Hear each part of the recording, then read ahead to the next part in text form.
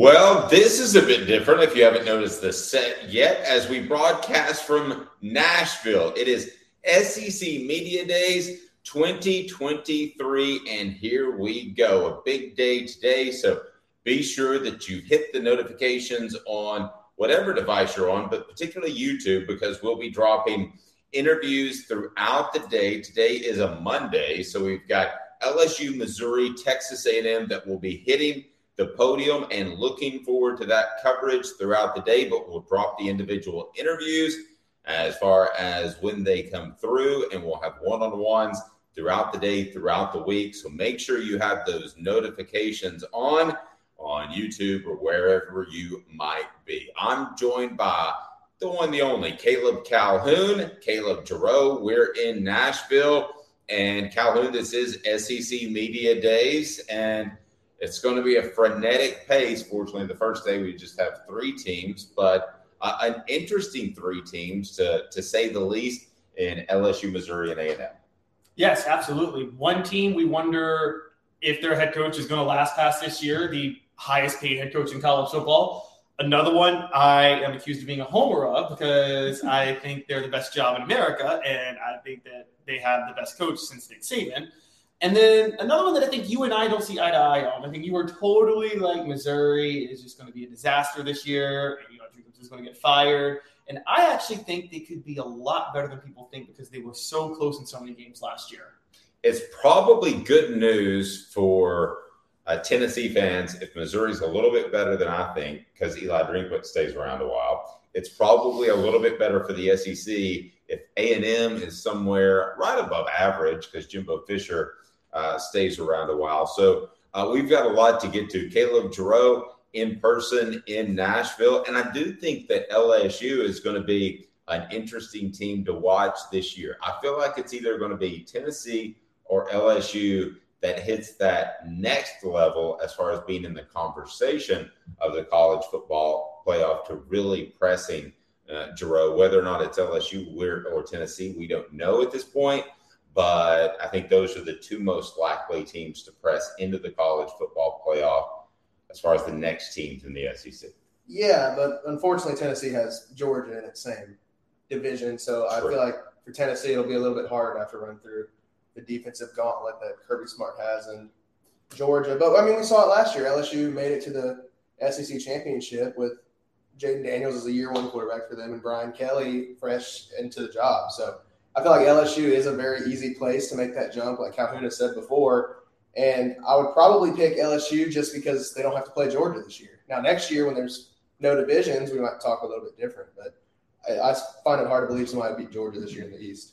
Yeah, and we do have coming up a ranking of SEC coaches. We also have Tennessee's new sizes and numbers. I'm talking about physical size of the guys that are actually going to be on the field this year. So they've updated their roster.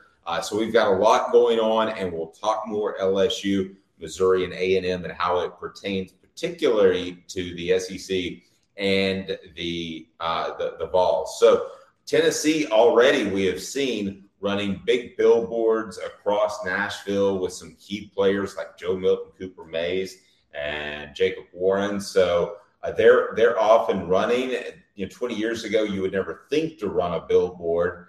But nowadays, when you're able to canvass the city of Nashville, how does it help you, Calhoun? I'm not really sure, but this is a recruiting hotbed, so I get the point of it. I think there are a couple cities as the SEC Media Days event moves around to different cities like Atlanta, potentially Dallas, of course, Nashville, where those billboards make a lot of sense. If they ever had this thing in Oxford, I don't know that it makes a lot of sense to run a billboard campaign. Yeah, and not just in Tennessee, too, for the recruiting in Nashville, but look, it's Nash Vegas, and it's the summer, and you have people from all over the country coming down right now. I mean, Broadway in Nashville right now is like Broadway in Manhattan during this time of year. And it's another Times Square. Over under, how many woo girls did y'all see the last couple of days in Nashville? I got in late and took a nap, so I haven't seen any woo girls yet, but it's the bachelorette party capital of the nation, I've been told. It is. And I was here on Saturday, and it was an over-under of maybe 25 bridal showers I saw on those little buses, and I heard a lot of woos. So I just feel like, we talked about Milton and Cedric Tillman last year being on the billboards in Times Square. I'm thinking being on a billboard in Nashville this time of year might even be bigger. I'm going to be honest. Yeah, if you are a fiance and your future wife, the fiance says, I want to go to Nashville for my bachelorette party, pay to go anywhere else. Pay to go like Cocoa Beach or something like that, something that they're not going to get in nearly as much trouble. So let's get into it right now. Updated on Tennessee's roster are sizes for the balls, and you would expect guys to put on a considerable amount of weight. Anybody stand out to you as far as sizes and guys can add 10, 15, 20 pounds in an off season. So Calhoun, let me start with you. Anybody stand out to you as far as guys that have added weight to this point? Well, as far as the actual, when I'm breaking down the weight of some of these guys, Arian Carter being at 207 pounds, we talked a lot about him, kind of stands out because I think when he came to Tennessee, Gyro could maybe correct me, but I think he was in the 210 range. So pushing 230 now, given what we think he can be at linebacker as a freshman, that's a really, really, really big deal. Also, John Campbell Jr. is right at 320 now. I think that's where they want him to be because we know that he's pushing at, I believe it's left guard, right? I think he's going to be left tackle last I heard, but that could change in preseason camp. Okay, so left tackle. And left tackle, I think you would theoretically prefer closer to 330, but you can live with 320 at left tackle. And so I think that really stands out. Nico is the story. Nico's at 206 pounds, which is not where he needs to be, but it's much better than where he was when he arrived on campus. I think he was like 190 when he got to campus. They said 190. He looked like he was maybe even lighter to me. So I think that's a great start. Being that you said he was the 209 range, 206. I think you take 206. I think eventually you want him to be 220. But Caleb Jarreau, that just means to me, even at 206, you don't want him in there with his thin frame anytime soon. And it's hard to gain weight during the season. I think the reoccurring theme at SEC Media Days this week is this needs to be Joe Milton's team. And 206 is life. That makes me think at 6'6", it still needs to be Joe Milton's team. Yeah, I agree. And I think we see that because Joe Milton is here representing Tennessee this week. I don't think they would have sent him if they didn't think he was going to be the starter through the year. It's kind of a vote of confidence from Josh Heupel and his staff that they trust Joe Milton to come to SEC Media Days, represent Tennessee, represent the university. And I assume we'll see him starting throughout the year. I agree. I don't think you want to throw Nico out there at 206 and jeopardize his career, especially when down the line he's the quarterback of the future at Tennessee. So I agree. I think he needs to add some more weight. 206 still seems very light. I know he was light in spring camp. He looked light in spring camp. But that's what he has a year to sit and do is gain weight and learn the offense a little better. Yeah, and I don't want to knock on some of the freshmen because they've only been here for about 6 weeks, but you got Jordan Matthews at about 182 pounds. I think you'd like him to be just a little bit bigger. Some other numbers that stuck out to me, and this is not a surprise, but Keenan Pili, a solid 240 pounds as a transfer. And I think you and I agree, maybe of all the transfers, that he's the most likely to be a starter, Calhoun, from day one. Yeah, and it kind of shocked me, too, because we worried about Keenan Pili's lateral quickness when he arrived. And I think that just had our thoughts of him coming from BYU, thinking he didn't have what Jeremy Banks' quickness was going to be. So you worry about his quickness, and then he puts on weight to get to 240 pounds, and you're thinking, well, if he's at 240 pounds now, that's by design. That's what the conditioning wanted. That's what the coaches wanted him to be at. And so I guess they think that he can maintain his quickness and athleticism at that weight. That's going to be the most interesting thing to pay attention to, because if he is as quick as we think he needs to be in the SEC at that weight, I mean, we're talking through the roof potential at that point as a linebacker. And I didn't think he would be better than Jeremy Banks, but I'm thinking, okay, maybe he could be better than Jeremy Banks at that point. And we know he has I think we all believe he has better intangibles than Jeremy Banks. But at this point, he might actually just be a better linebacker than Jeremy Banks if he can keep any quickness at that weight, which is going to be a huge, huge deal. You and I know Tim Banks and the schemes he runs and the blitz packages he does. He needs that one big linebacker that's almost the quarterback of that mid-level of the defense. And it looks like they are all in on Peely doing that. The other guy that surprised me in his weight in a very good way, first I want to tell you about Craft Treats. Go to crafttreats.com for your dog or cat or any pet. They have all the holistic treats that you will like. They also have the chill pills with the CBD derivative.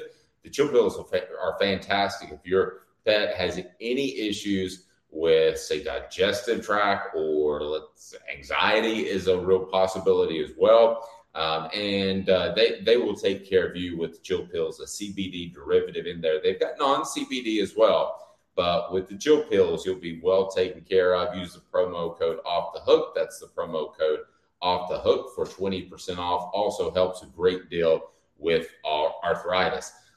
I do not believe offensive linemen step in and have a huge impact from day one. It just does not happen in the SEC.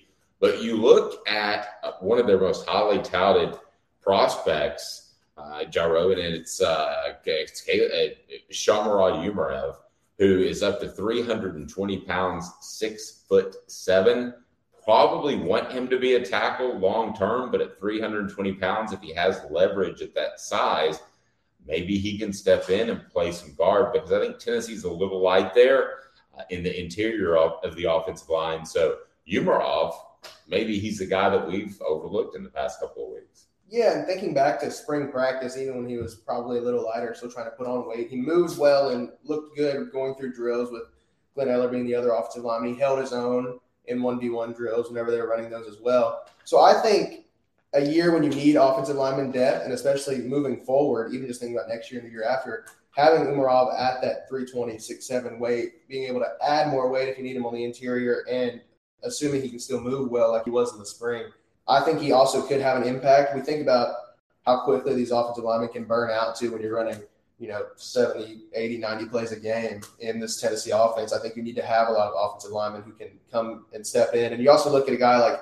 Larry Johnson, who's a super big dude out of junior college, who was 6'7", 348 pounds. He's another guy where if one of your starters does go down, or he might even compete for a starting spot, you can at least trust him to look the SEC way, look like an SEC offensive lineman. Whether he plays like it is to be determined, but he'll look the part and have the weight to stand his own on that offensive line. And that's one of the unsung heroes of last season, was we never had any issues with Darnell Wright giving up sacks or with Spraggins giving any of those guys. You never worried that they were going to miss their block or miss their assignment. And that's a big question mark going into this year, is who's going to fill those shoes.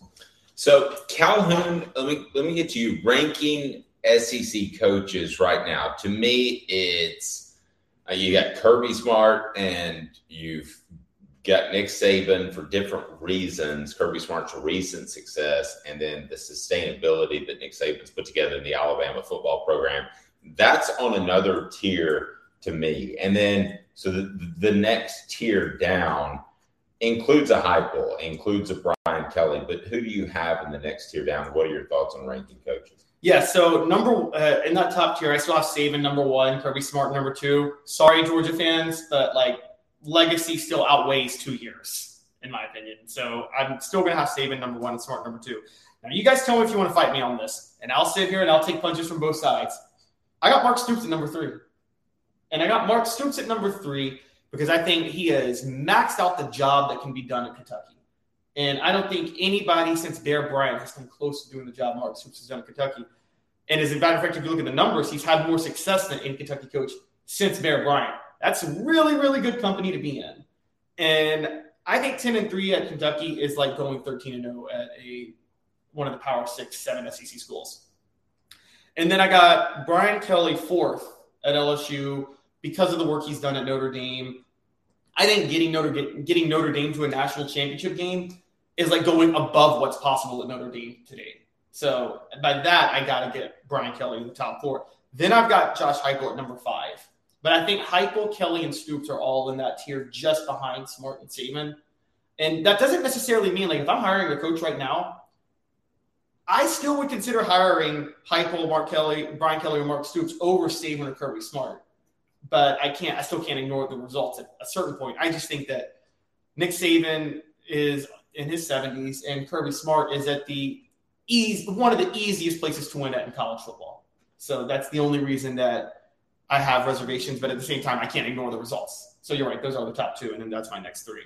I don't have a problem with what you've got out of Stoops. I mean, they were respectable last year with a quarterback that I thought was overrated and a quarterback that dealt with a ton of injuries. I feel like sometimes Will Levis were a little too hard on him because of the injuries he had.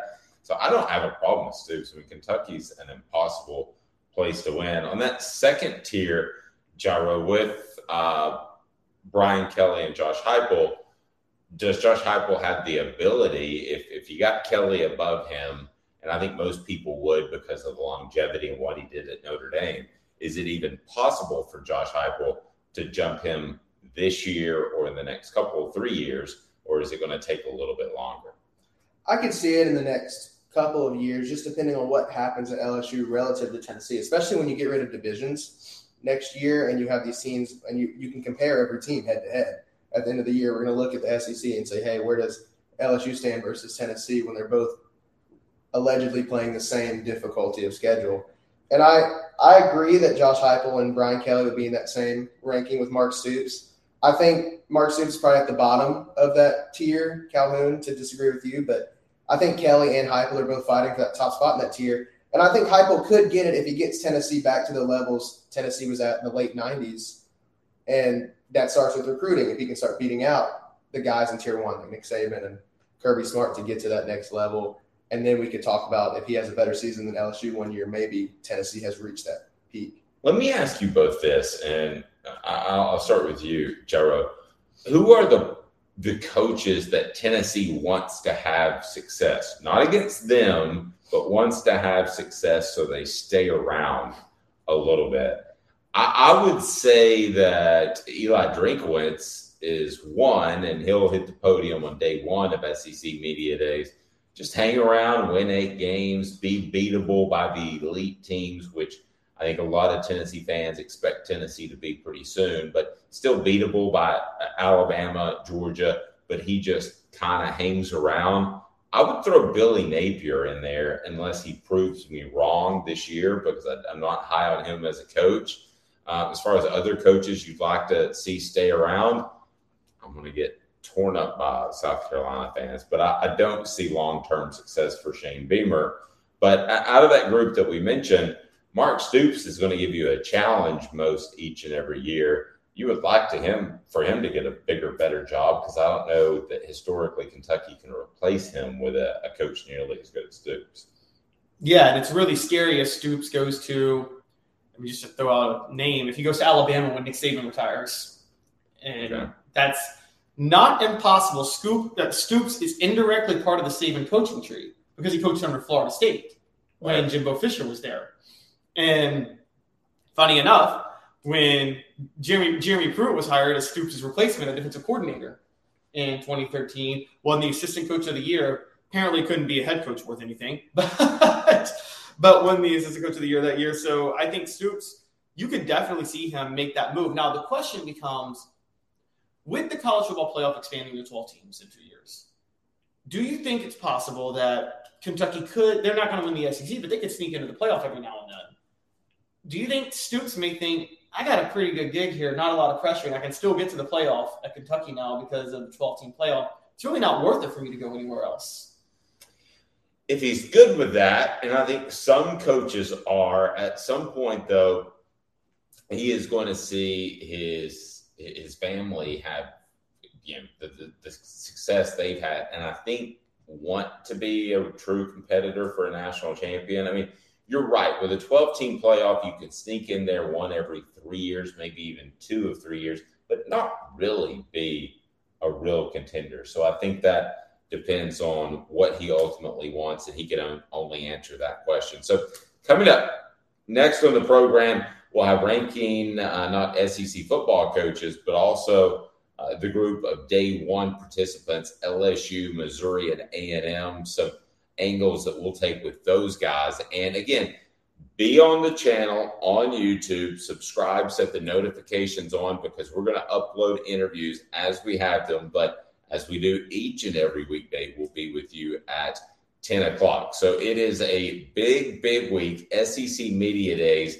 day one, LSU, Missouri, and A&M, and they all in some shape or form affect the Vols, whether you think that Brian Kelly is a better second-tier coach than Josh Heupel, what you think of Missouri. Did they feel like they got their nose rubbed in a little bit last year? Are they angry? Are they upset? And then A&M will play Tennessee this year. Also, we're going to get to some NCAA blowback, because a lot of that news, all of that news, was dumped on a Friday, and that's news dump day on a Friday afternoon when you hope things kind of go undercover a little bit. And that has been the case. I didn't think Tennessee got beat up over the weekend, so we'll discuss that. Dante Stallworth, who played the part of Peter Warrick before the national championship game, is on the YouTube channel now. Also, Cooper Mays, the Vol Report, brought to you by City Heating and Air Conditioning, will be up very soon. So a lot to get to. Day one SEC Media Days in exactly 2 minutes. It will be, should Tennessee be afraid of Missouri, and the fact that that's going to be a revenge game on the Tigers side. Stay tuned. 2 minutes off the Hook Sports.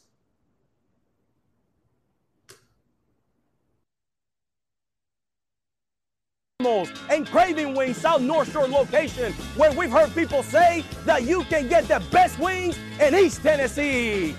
Pero ¿quién es este? El número 87, Jacob Warren. I'll just do 6 on my sauce 87, please. Imposible, señorita. Dale 6 más. Look at these wings. Perfectas, deliciosas, fantásticas. Man, I don't know what you're saying, but it sounds awesome. How do you say fresh, never frozen in Spanish? Frescas, nunca congeladas. Make your way to Craving Wings and get you 6 más. But what was funny about Kate is we were a full continuum of care at that time. We had detox, we had inpatient, we had outpatient. So we were doing a lot of the things that we do now. But now we just do them so much better. It's really a simple program, but we're complicated people. I am what I am, and now I got to do something about it. You can take your life back. Call Cadis today. Got cataracts? We can fix that. Never miss another moment. With a little help from Doctors Campbell, Cunningham, Taylor, and Hahn at cctis.com. Do you want to own the more that owns every job? Then get to Vassey Lawn and Garden in Cleveland and get you a Toro. I'm David Vassey, here to talk to you about Toro. With a Toro Zero Turn, you'll get more out of every minute and you'll reach the finish line faster. At Vassey's, we like to say, no matter if you're mowing 3 acres a week or 11 lawns a day, homeowners and business owners alike find confidence in equipment they can trust from top to bottom. Vassey Lawn and Garden, Highway 60 North in Cleveland. Man alive, it's worth the drive. Our family has been creating jewelry since 1986, each piece unique with a story all its own. I'm Rick Terry with Rick Terry Jewelry Designs. I'm a jeweler, and I want to be your jeweler. We're grateful that you chose us to be Knoxville's best jeweler. My family and staff look forward to serving you. So please come see us. Kingston Pike and Campbell Station Road in the heart of Farragut, and downtown on Gay Street, right next to the Tennessee Theater.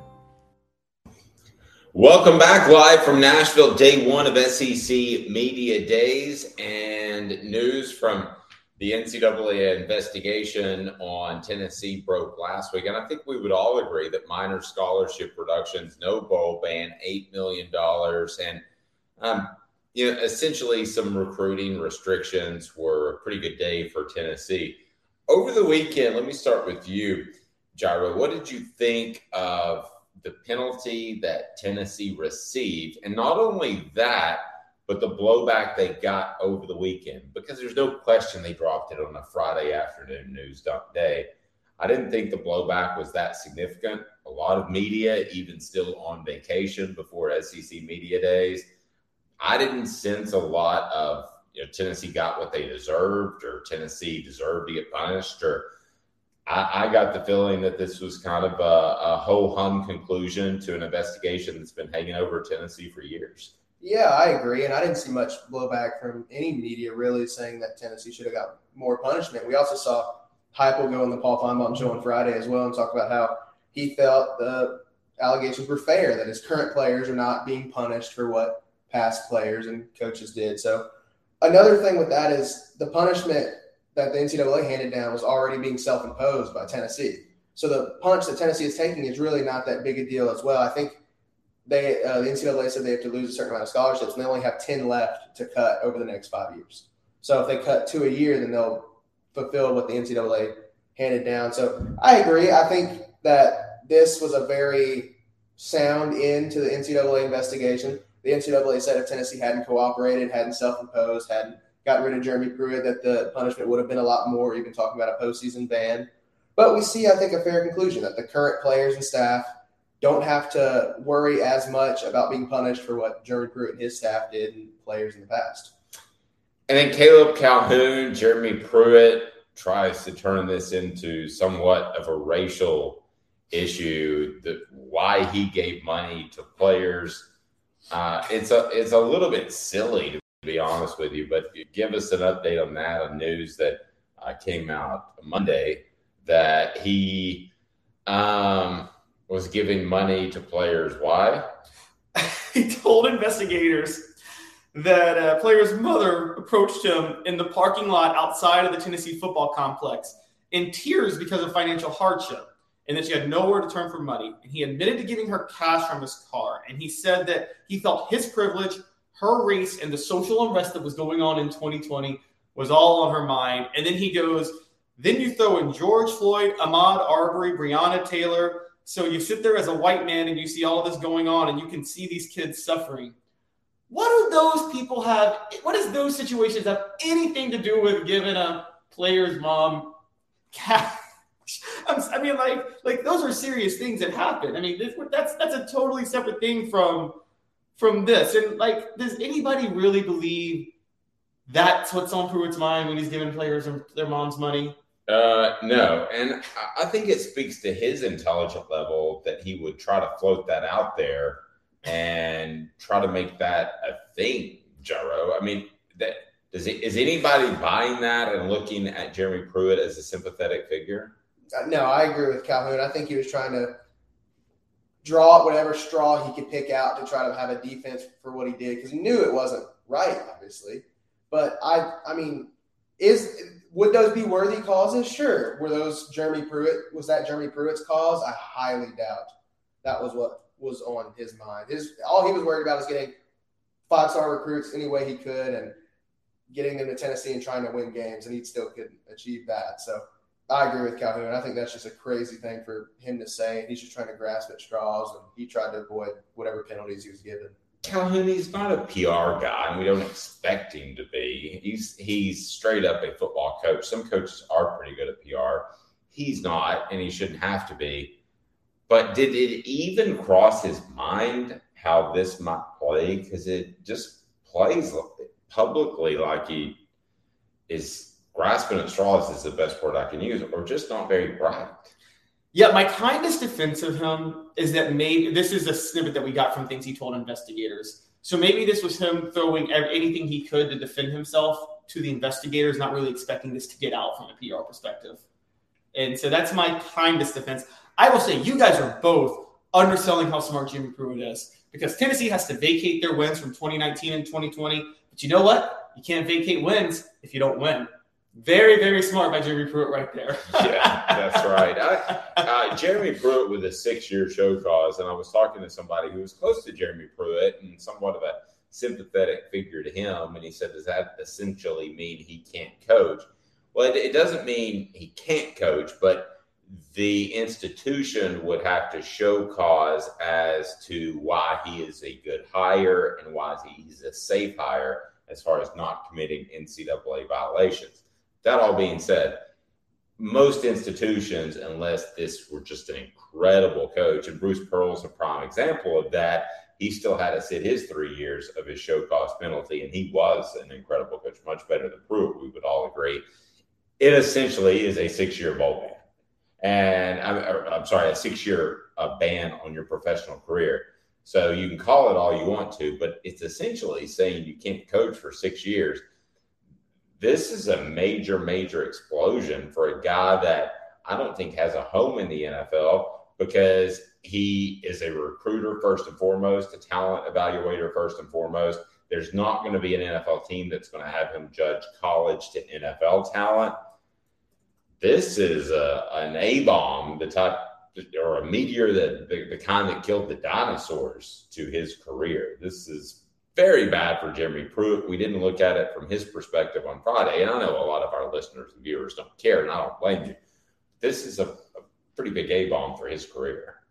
Absolutely, and he doesn't have the credibility of Bruce Pearl. You're right. Look, he doesn't even have the credibility of Donnie Tyndall, who also got show calls. Whatever you think of Donnie Tyndall, he knew basketball. That guy had a great system in place. I'm thoroughly convinced Tennessee would have been a national title contender year in and year out had Donnie Tyndall stayed at Tennessee basketball and not gotten in trouble. Pruitt, you brought this up to me, was considered a defensive wizard as a coordinator, largely because he was just ahead of the curve on technique for edge rushers. Mm-hmm. Well, now everybody's doing that now. So does Pruitt really have anything unique to him as a defensive coordinator anymore? I don't think he does. So I'm with you. He's just a recruiter, just a talent evaluator. And that alone isn't going to be enough to, one, get you a job during your show calls. And when your show calls is up, I mean, look, when his show calls is up, he's going to be pushing 50. I think he might be 50 at that point. That's not the best time to restart your career. I mean, this is it for him. And I mean, yes, he did it to himself. I hope he's financially okay, because he did get paid well at Tennessee. You never know with situations like that. But you still hate to see this for somebody, even if they, again, Pruitt's getting his show calls, but like we've talked about before, he's not guilty of some sort of crime against humanity here. Agreed. And I empathize, Gyro, with the pressures that coaches are under. Coaches for a long time determined who got the drug tests, and they knew who not to drug test. So a lot of these coaches make questionable decisions, not money in Chick-fil-A bags, but a lot of them make those questionable decisions and then they get stuck with it. I empathize, but I don't sympathize. Those are two very different words, because ultimately he not only had himself, but his wife and staffers, and it was just a very sloppy way to cheat. Yeah, and y'all talked about him moving to the NFL. He was a defensive assistant for the Giants, and he wasn't retained after his 1 year with them. So we see some of the other assistants that got a show call succeeding in the NFL and having coaching careers in the NFL. I guess Jeremy Pruitt could go back to being a high school coach. That would be the only thing I could see if he does just want to stay around football. He was a high school coach in Alabama before. It's just, I don't think he'll ever coach again in college, because even after that show calls and you hire like a Jeremy Pruitt, that doesn't drum up a fan base or drum up an athletics department. Also, even if Pruitt does get hired, he has a year suspension. He would have to, if you get past the show calls, he has a year suspension before he could ever coach in that 6 year span. So I don't see him ever coaching again, like y'all said. And I guess it is unfortunate for a guy who was a very good defensive mind, but that's what happens whenever you hand out money and Chick-fil-A or McDonald's bags and then still don't win football games. Give them some breaks. Go kick rocks. Missouri will be a part of the Day One SEC Media Days event that we're broadcasting live from in Nashville. And Missouri, guys, is a football team that, Calhoun, you're a little bit higher on than I am, and I want to get to that. But Caleb Giroux, I would definitely think that Eli Drinkwitz, he dropped, I think, Day One of SEC Media Days in 2022, the comments on the Jim Rome show ripping Tennessee. That didn't work out as the Vols hammered Missouri last year. I would think he might keep his mouth shut just a little bit more this year, because I think that clearly Josh Heupel put that in his back pocket.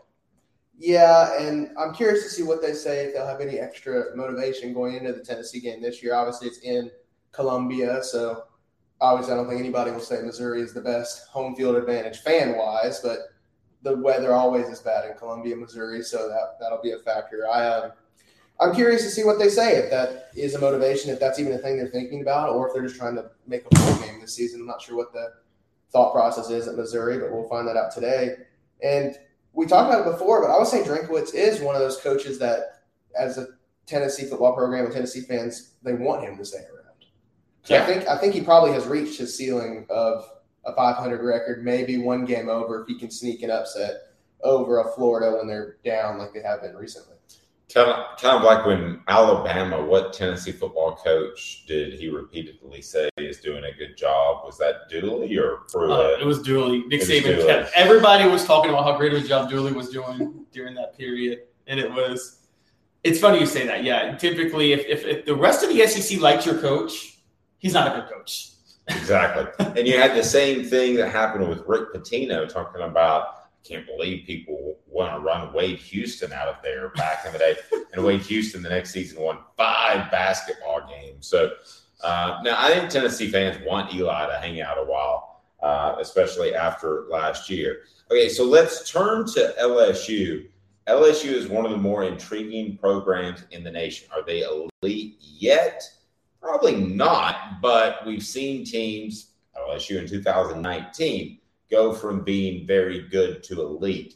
Gyro, it could happen. Jaden Daniels got more comfortable throughout the season. They improved throughout the season. That's typical of a Brian Kelly team. I know Calhoun's high on Kelly, and we'll talk about that. But LSU, I believe, is, if you had to just pick a team that you wanted to up and cover from a beat reporter standpoint, I think they would be one of those, because I think they'll be better than they were last year. We'll see if the record indicates that, because they had some good fortune as well. But this LSU team in day one of SEC Media Days appears to be on the rise. I don't think there's any question. Yeah, I agree. And I think their schedule this season is very favorable for them to succeed. Obviously, you circle the road trip to Tuscaloosa as the game for them. That'll probably be the SEC West Championship if we assume the season goes like it should. They open with Florida State in Orlando. That'll be a revenge game for LSU. I can see them making a jump and competing. They made the SEC Championship last year. I don't know how much you want to say they competed with Georgia in the SEC Championship, but I can see them competing for the championship, maybe even vying for a playoff spot, because from my point of view, having a returning quarterback or a trustworthy guy like Jaden Daniels, who we saw grow from really in week 1, he was more of a running back than a quarterback, to the end of the year he was a two-way dual threat. I could see him leading LSU to a successful season, but a road trip to Tuscaloosa is really the only game on their schedule I can see them dropping. I mean, their SEC East opponent this season is Missouri. They have a non-conference game with Army, which might be get a little crazy because nobody wants to guard the option in the middle of the season, but I think their schedule is very favorable. Jaden Daniels is part of a year of great quarterback stories that includes Hendon Hooker and how well he played. Jaden Daniels, not the fastest start to the season, but continued to improve. A lot of quarterback stories last year. Stetson Bennett, I thought, took a significant step, and we knew that Bryce Young was going to be really good, but there were a lot of significant stories from last year. There's not going to be as many this year. So Jaden Daniels, Joe Milton, Spencer Rattler, who I failed to mention earlier, are kind of like the guys that are carrying the banner for newsworthiness at the quarterback position. Not the greatest players, I don't want to say that, but they're the guys that are carrying the tradition of, hey, these are guys that you want to tune in and see how they're doing because it affects the conference. Those are the guys who make. Devin Leary at Kentucky is also on that list because he's a transfer and Liam Cohen's coming back. But I agree, those are the other three. And I'm not, because, to bring out my LSU homerism that always comes through on the show, I'm not actually saying, I don't even know how newsworthy Jaden Daniels is, because I think we know he's going to be really good. I think right now, if you were to look at the most sure bet in the SEC, it might be Jaden Daniels. If you were to say the best quarterback in the SEC right now, it's Jaden Daniels and KJ Jefferson. Those are the top two. And I think, look, Arkansas fans, I'm sorry, I think Jaden Daniels is better than KJ Jefferson, honestly. I feel like KJ Jefferson has reached his max. I feel like Jaden Daniels might have a little bit more upside from what we've even seen. I don't know that we're going to see Jefferson get significantly better at Arkansas this year. Yeah, I don't think so either. I think he it's one of those situations where, and you see, how many times have you covered this, Dave, where particularly with mobile quarterbacks, they take 1 year by firestorm, and they're really, really good. And then defensive coordinators kind of figure out what they can do and are pretty good at adjusting to them on the fly, and they're not as good the next year as they were that first year. I mean, we've seen this look, to a degree, that happened with Team Martin. I mean, Team Martin was a lot better in 98 than he was in 99, if you look at the stats. And I think a lot of people kind of figured out how to play him in 1999. And so that seems like that's what happened with J.J. Jefferson, honestly. Very true. We talked the Aggies, who Tennessee plays next, and will be up front on the podium on day one of SEC Media Days. And is the SEC or Big Ten more likely to have two playoff teams? Exactly 2 minutes. Back with the full gang, Gyro, Calhoun, and I'm Dave Hooker as we broadcast live from Nashville. It is SEC Media Days, 2 minutes. Sun, sand, and salt water, the beach is a very relaxing place. Unless you wear contacts. Ow! Open your eyes to the best the beach has to offer with LASIK vision correction from Campbell Cunningham Laser Center. Ah. Hi, Mike Davis here with City Heating and Air, reminding you to always dare to compare. Our team provides quality local heating and air service, installation, and maintenance across East Tennessee. We use only the best equipment like American Standard heating and air conditioning for your residential, new construction, or commercial needs. Honesty, dependability, and customer satisfaction have been the cornerstones of our business since 1961. City Heat and Air. Dare to compare.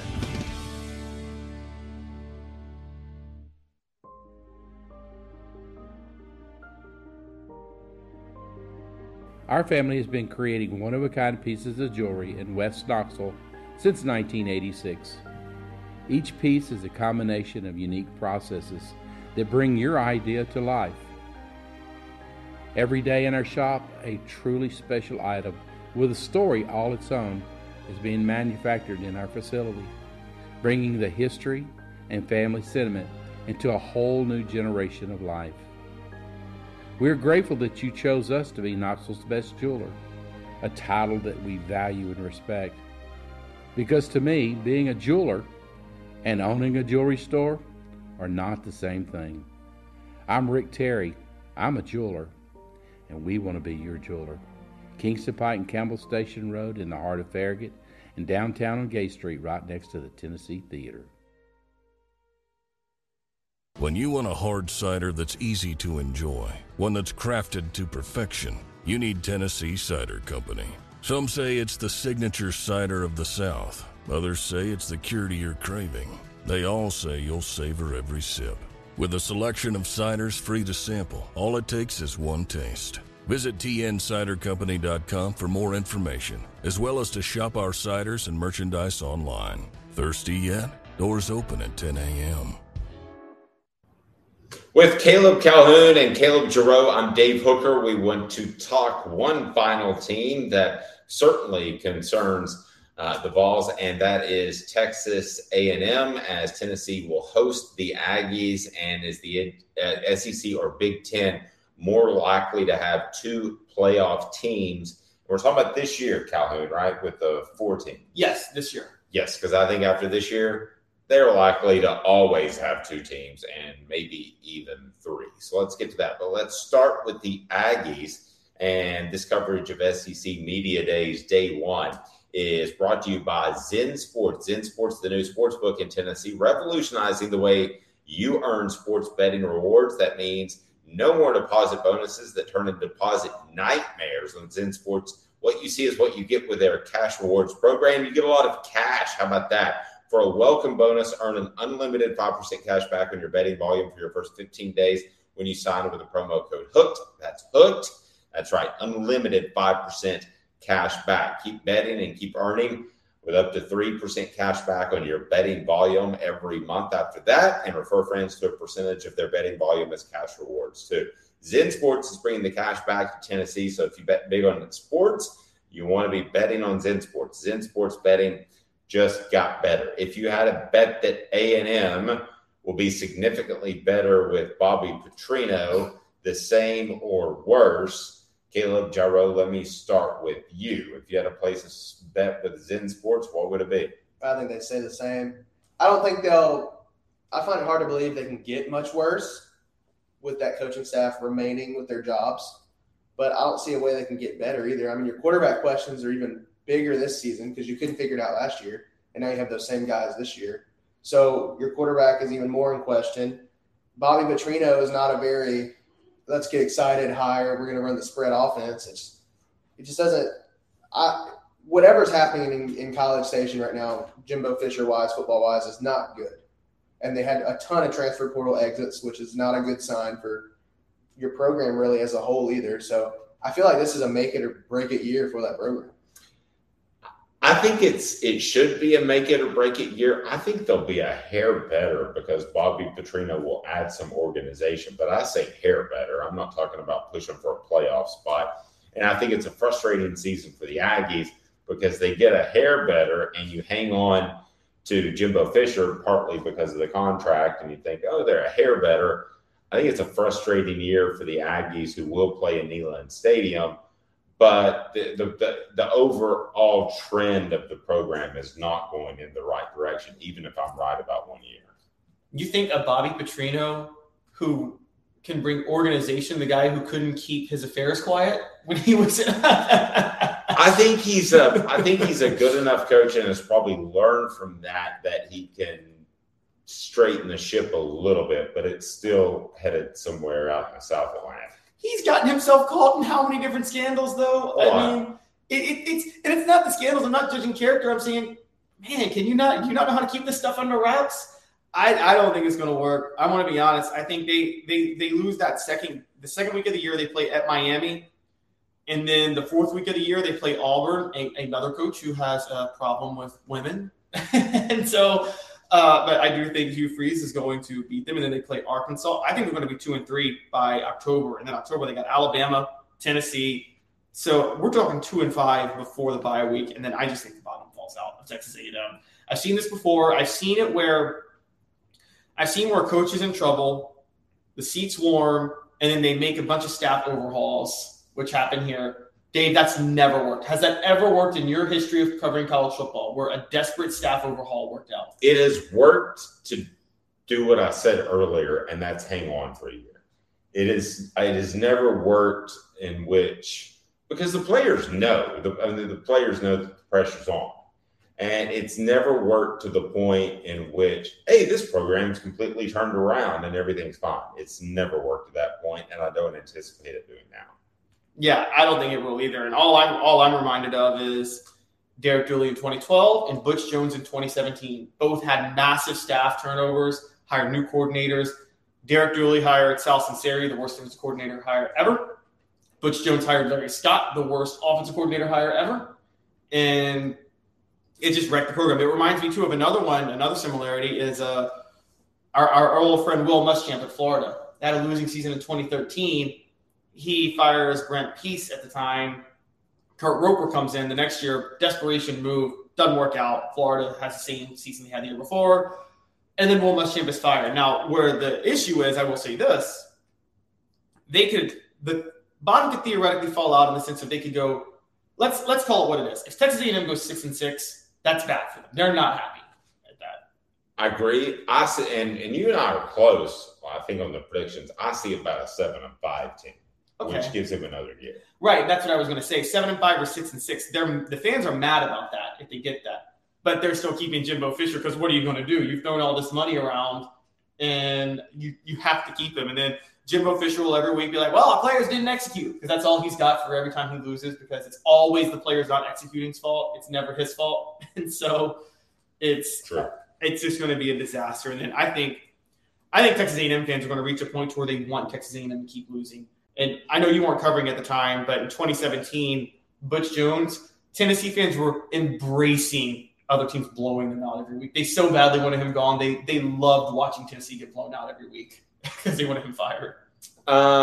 What is most likely? Is it 6-6, which I think would get Jimbo Fisher fired despite the huge payout, the buyout, or is it an 8 or 9 win season in which Jimbo Fisher shows improvement and they get a little jazzed about 2024? What's more likely?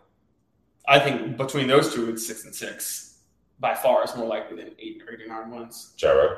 I mean, if he can sneak one out against Miami, he might get 8 wins, but it wouldn't be excited for the future. 8 wins. It'd be we should have done a lot better. 8 wins, I feel. Because when you look at their schedule, I mean, the SEC West is still difficult. You have to come to Tennessee, which that will be difficult for them as well.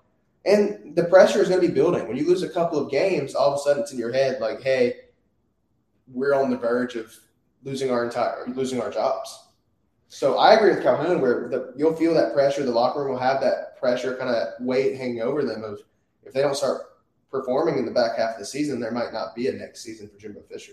So Jimbo Fisher is an offensive line coach, and I go back to when Philip Fulmer, not an offensive line coach, an offensive coach, but I go back to Philip Fulmer, who was an offensive line coach, and he hired a guy, Dave Clawson. So that turned out to be a terrible hire, flip-flopping the offensive line, but at least Philip Fulmer went outside of what he was comfortable with.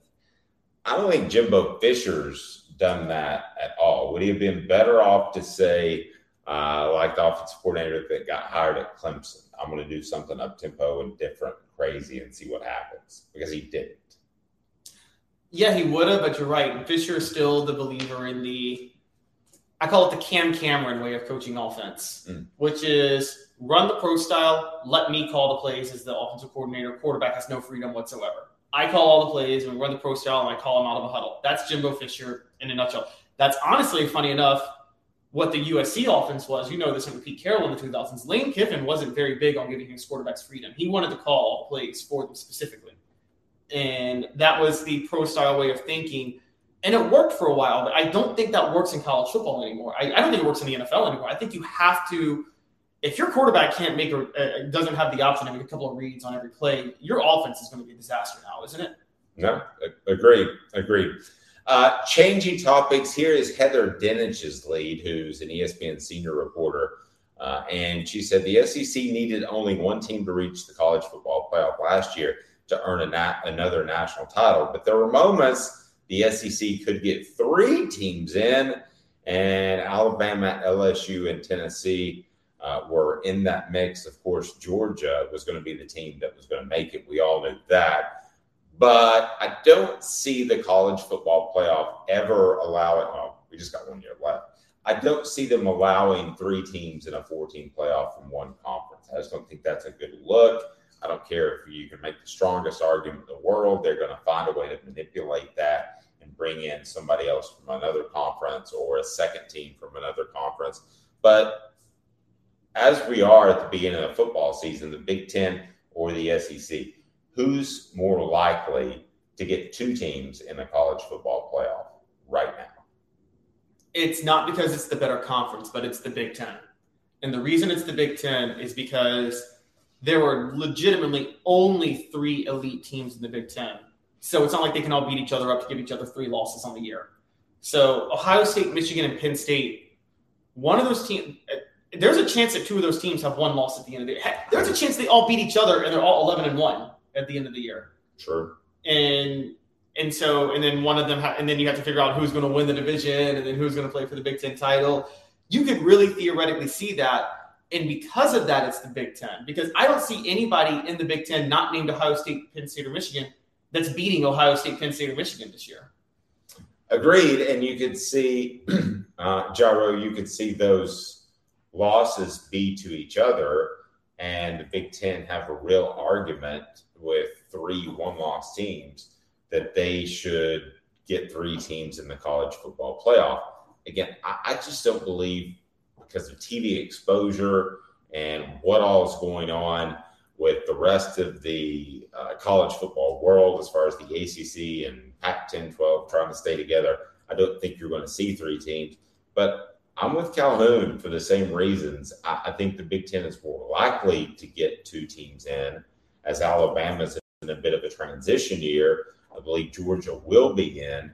And then Tennessee and LSU are the next couple of teams that are battling for that position. But even though I think the SEC is the better conference, I think the Big Ten is the more likely to get 2 teams in this year. I would disagree a little bit. I do agree that I don't think we'll see 3 teams in. I mean, even this past season, there wasn't a clear number 4 seed, but we saw TCU get in. And they'll find a way to work another conference in, because I feel like 3 teams from one conference just for I mean, you're going to have a rematch somewhere, more than likely. And we know how they feel about rematches. They will rework seeds just to avoid that rematch and give teams harsher opponents. I think we can see the SEC get 2 teams in compared more likely than the Big Ten, just for the simple fact that Alabama plays Texas and LSU plays Florida State. Mm-hmm. So if we see Florida State win ACC championship, which she points out in this article, or if we see Texas take the Big 12 championship and then LSU or Alabama has a win over that team, but then 1 loss in their conference record, that would boost their resume enough, I would think, for them to get in. As we've seen in the past, where sometimes the 2 best teams are in the same side of the SEC. So you have to work around that. And if you have a win over an ACC champion or a Big 12 champion, or both, if it works out in that case, then I don't see why we couldn't have an LSU or Alabama both make it into the playoff and just whoever lost their matchup be the lower seed.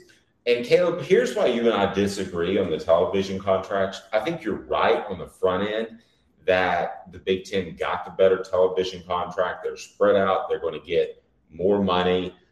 But the SEC contract is with this group called ESPN. We've all heard of them, and I think ESPN pulls more strings than even we realize. If it comes down to a second Big Ten team or a second SEC team, I think ESPN would have some pull. If it's really, really close, if it's a coin flip, to get the second SEC team in because of their long-term relationship. I mean, yes, but they could have gotten that and still gotten more money in the contract and not been stuck in a 10-year deal while the Big Ten is in a 7-year deal right now. And look, we've all seen the stories where ESPN, just because of the business model of cord cutting, is having to lay people off left and right, which none of us like. We all hate when people lose their jobs. It's not a good thing. But this SEC deal is going to save ESPN because they're paying pennies on the dollar, or they're going to be making in bank on this. And it's funny because the SEC, we know this from behind the scenes, are desperately trying to renegotiate with ESPN. Why would ESPN renegotiate with the SEC? Like, we got this deal, you guys signed it, we got y'all for 10 years. Yeah, I mean, I wouldn't re-up it. I wouldn't, unless the SEC added Clemson and Notre Dame.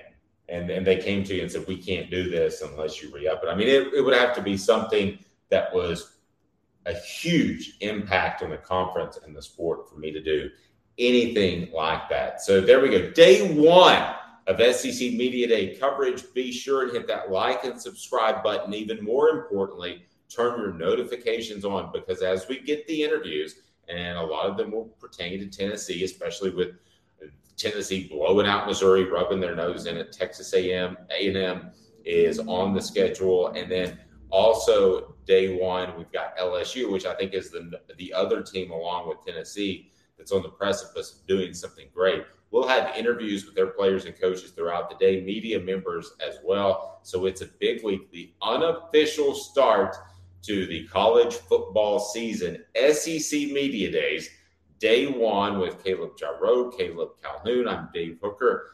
Day 1 in the books. You better have those notifications on. Off the Hook Sports.